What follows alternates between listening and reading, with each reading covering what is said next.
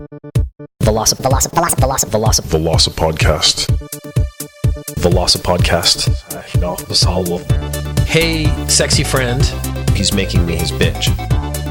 Maybe want to get a piece of that. Pretty good.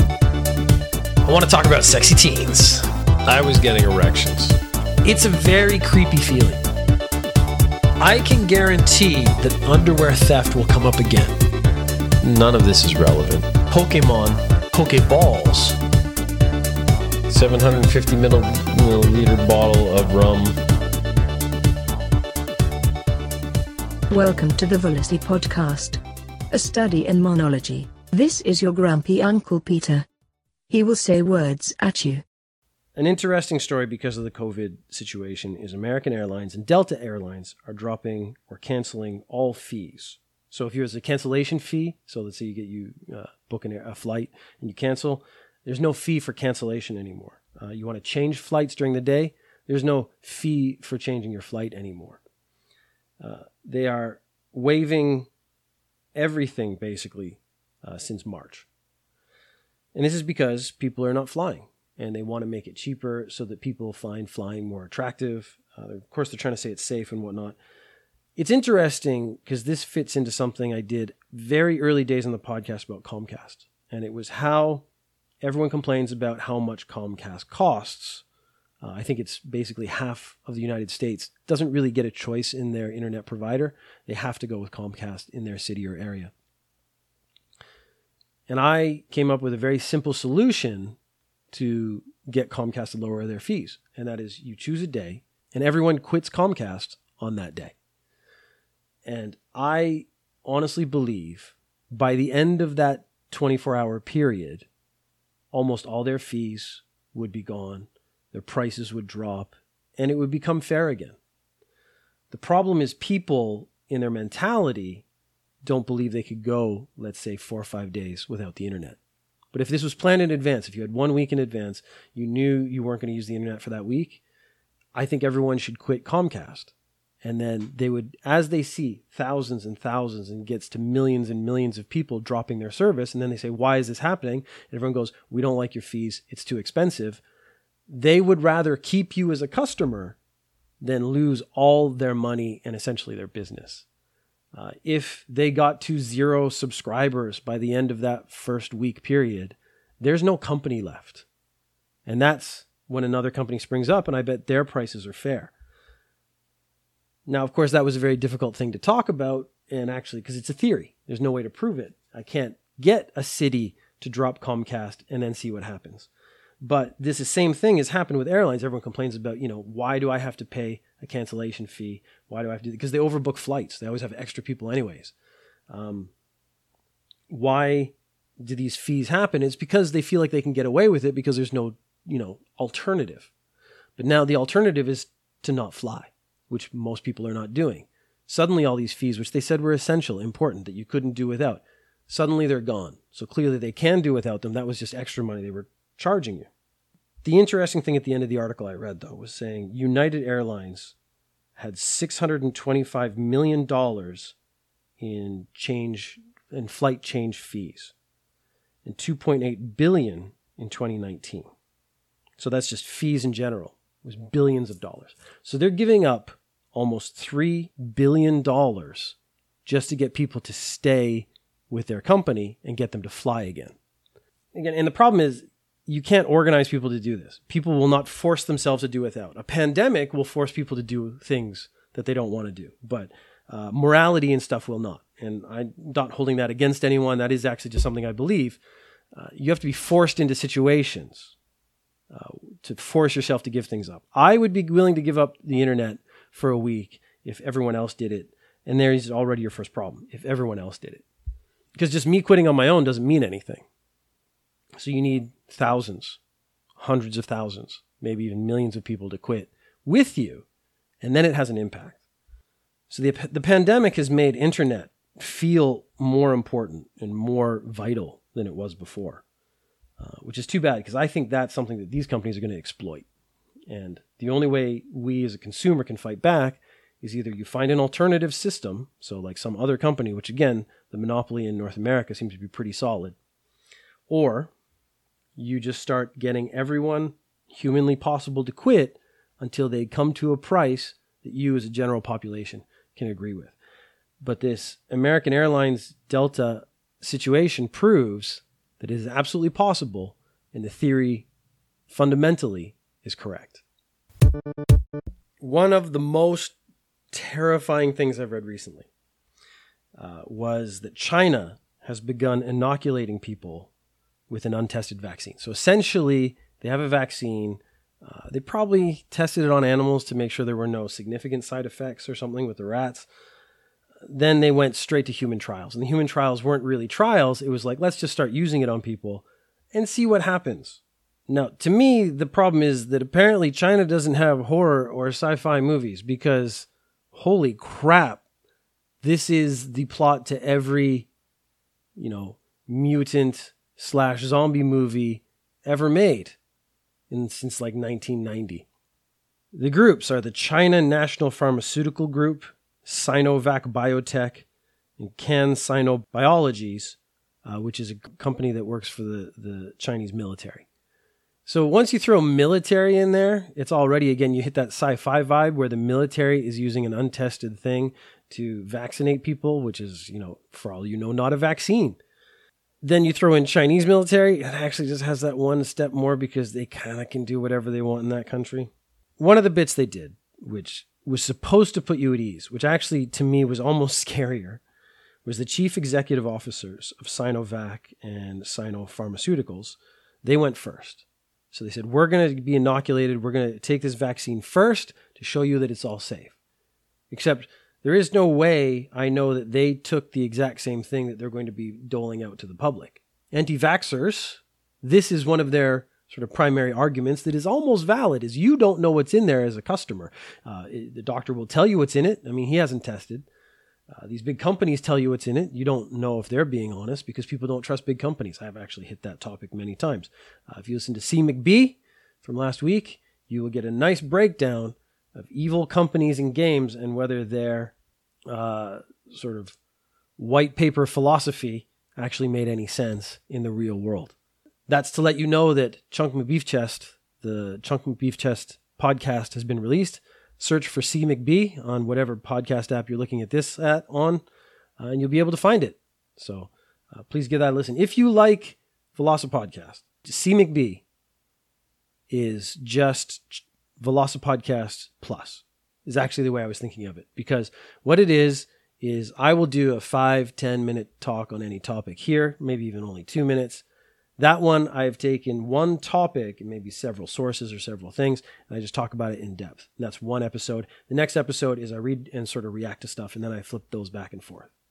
So if you like this, what you're getting is the exact same thing, only longer with more insight or just more detail about whatever I'm talking about. The chief executive officers of Sinovac took this vaccine first. And this is, interestingly, how you pass a test to be a sushi chef. So if you want to get the license to cut blowfish, fugu, which is the one with the poison. The Simpsons did an episode on it. The test is that you get a blowfish and you slice it up into sushi and then you eat it. So if you're not confident in your abilities, you don't eat that and everyone's like, okay, you're not that level yet. But if you are, you eat it and there is a possibility you will die if you've done it wrong. Now, my understanding is that it's been a very long time since there's been a death, probably because they have a very good understanding of what's done right and what's done wrong. And I bet the other people sort of proctoring the exam, as it were, would be able to recognize if you've made a mistake and maybe stop you before you eat something that's going to kill you. But there have been deaths as a result of this exam. I don't think that's going to be the case. The chief executive officers of these companies, I mean, they may have just injected themselves with a saline solution, which does nothing to the body. Actually makes you slightly more hydrated, which is good. And there's no way to know. And it's just, this whole story is so shady and just hits every note of a science fiction movie. I can't believe it wasn't bigger news. That said, the news in general right now, there's a lot more stuff going on than just a bunch of executives in China forcing vaccinations on people, which, as evil as it is, isn't the most evil thing you could do right now.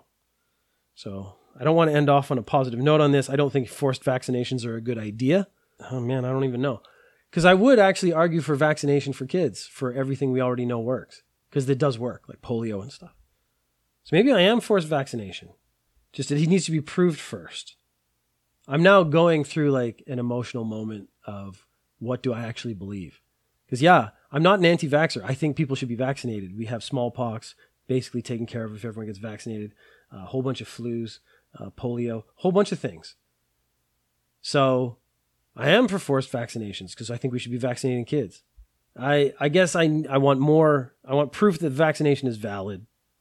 And then the government can go all evil and vaccinate everybody against their will. Well, that's a dark way to end. It's not like I'm not doing Quora questions anymore. It's just they started to feel repetitive. Maybe I need to subscribe to more groups or whatever it was. But I was sent a Quora question by someone who listens to the show. So I appreciate that. If you ever find anything you think would be interesting to hear me talk about, please send it in. You can go to voicelink.fm. You can send it to emails or Twitter, all those other things. They're all on the website, and the voice says it at the end.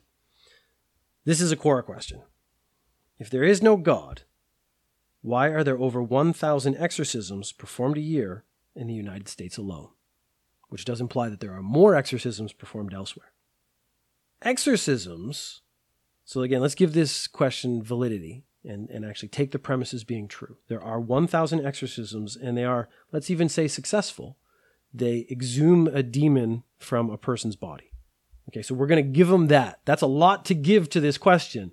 We're actually going to give them that there are 1,000 successful exorcisms in the United States every year that actually remove a demon from a human being's body. That is not necessarily proof of God. That is exclusively proof of demons. So because demons exist does not mean that God exists. So the fact that these demons are being exorcised, maybe they do come from a place called hell. That doesn't mean that hell was created by God. It doesn't mean these devils are fallen angels. That is the popular fiction we've been given from the Bible, but that doesn't actually mean that that part has been proven. The only thing that has been proven is that demons are real. Demons get into people's bodies, and if we say these particular words or swing some smoke around or splash them with holy water, that will get the demon out of the body. Now, you might say the justification for that would be that those are religious things. They're all connected to God. So the holy water has to be blessed by a priest. The words come from some sort of Christian pantheon, I assume. The smoke, the incense, they're clearly Christian incense in this case. But that actually still doesn't prove the existence of God. It proves that these methods, these patterns, these ceremonies exhume the demon from a human body. So it might be the tone of those sounds negatively impact the demon. This water, whether it's holy or not, may have the same effect. If it's holy, maybe what did we do to it to make it holy? So usually it's just prayed over. Maybe that creates some kind of vibration, resilience, some resonance within the water, and that has an impact on the demon. That actually still doesn't prove that God exists. Where does that power come from? It came from the person who blessed the holy water. The power of God in all these instances is still a supposition because God has not come forward and stepped in and actually done anything. The only thing we've done is see the demon leave the body, let's say. Therefore, we know demons are real. Now, in addition to this, I decided to take a little look into holy water because, again, I think prayers could be easily counted as resonance. So the vibrations, the sounds, they affect the demons. The smoke, the incense, they could, again, that particular smell, that particular herb or whatnot burning, that could have an impact on the demon. Holy water seems to be the one that, because it's been blessed over, some extra power has to do that. Because if I say the words and I'm not a Christian or a Catholic, it should have no impact. So something else is happening. What I found didn't prove anything to that benefit, but I did find some interesting rules about holy water. And the first one is in the Catholic tradition, anyone can make holy water. It doesn't have to be a priest. So I could, over my cup of water, if I said the right prayer, that would then technically be holy water. Now the church says you shouldn't do that. It should only be done in an emergency, like when someone needs last rites and there's no priest available. So I'm with my friend. We're in the Revenant. My friend is dying. He's been mauled by a bear. And I can perform last rites even as a non-Christian, and I can bless this water and put it on him so that he can go to heaven. So it's basically like a carjack situation where I can do it in a pinch. Now, there were a couple of arguments that actually came up when I started looking at this, which is already in itself quite funny that people are arguing over holy water. But again, it's the rules haven't been clarified. One was that holy water cannot be diluted. So if I have a cup of water, holy water, and I put that in a larger container, and then I add more water to that container, the property of the holy water is then transferred to all the water in that container, and that whole thing is holy water now. Then I saw another person step in, and they said it has to be 50%. So if I have 1 liter of holy water, I can add in basically 1 more liter of water, and that all becomes holy water. But if I add in 1,100 milliliters, then that is no longer holy water. It's been diluted too much and it loses all its power. Now, there's some interesting things, because if holy water can't be diluted, so let's just say I have a cup of holy water. I've blessed it. We all know the old adage that the body is 70% water.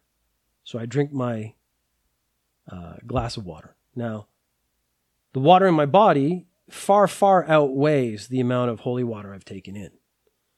But this would probably kill you, so don't do this. If you drank 50% of the volume of water in your body, of holy water, then all the water in your body would then be converted to holy water. So I don't know how many kilos that would be. It would be a lot.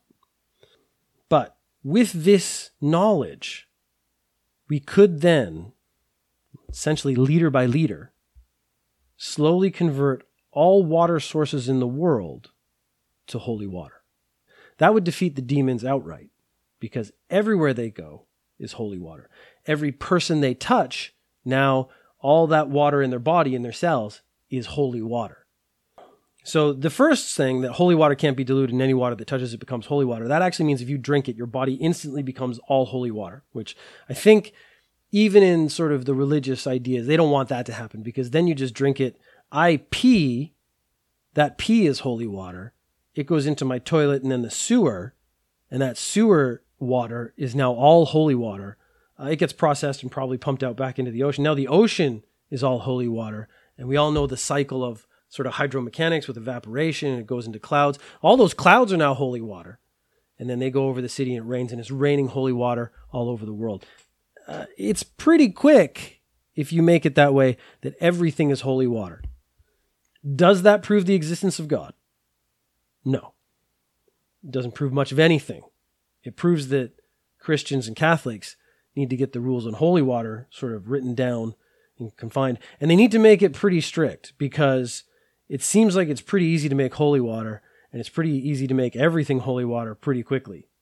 But they also have to be careful, because if you make it too strict, like I have a cup of holy water and then 1 drop gets in it that isn't, and now it's like impure, that's also no good, because then it's almost impossible to keep your holy water holy.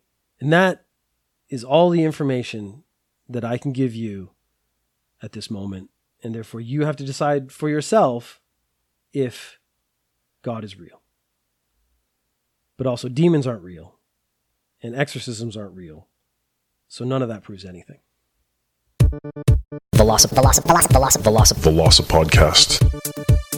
Velocip Podcast. Hey, sexy friend. He's making me his bitch. Thank you for listening.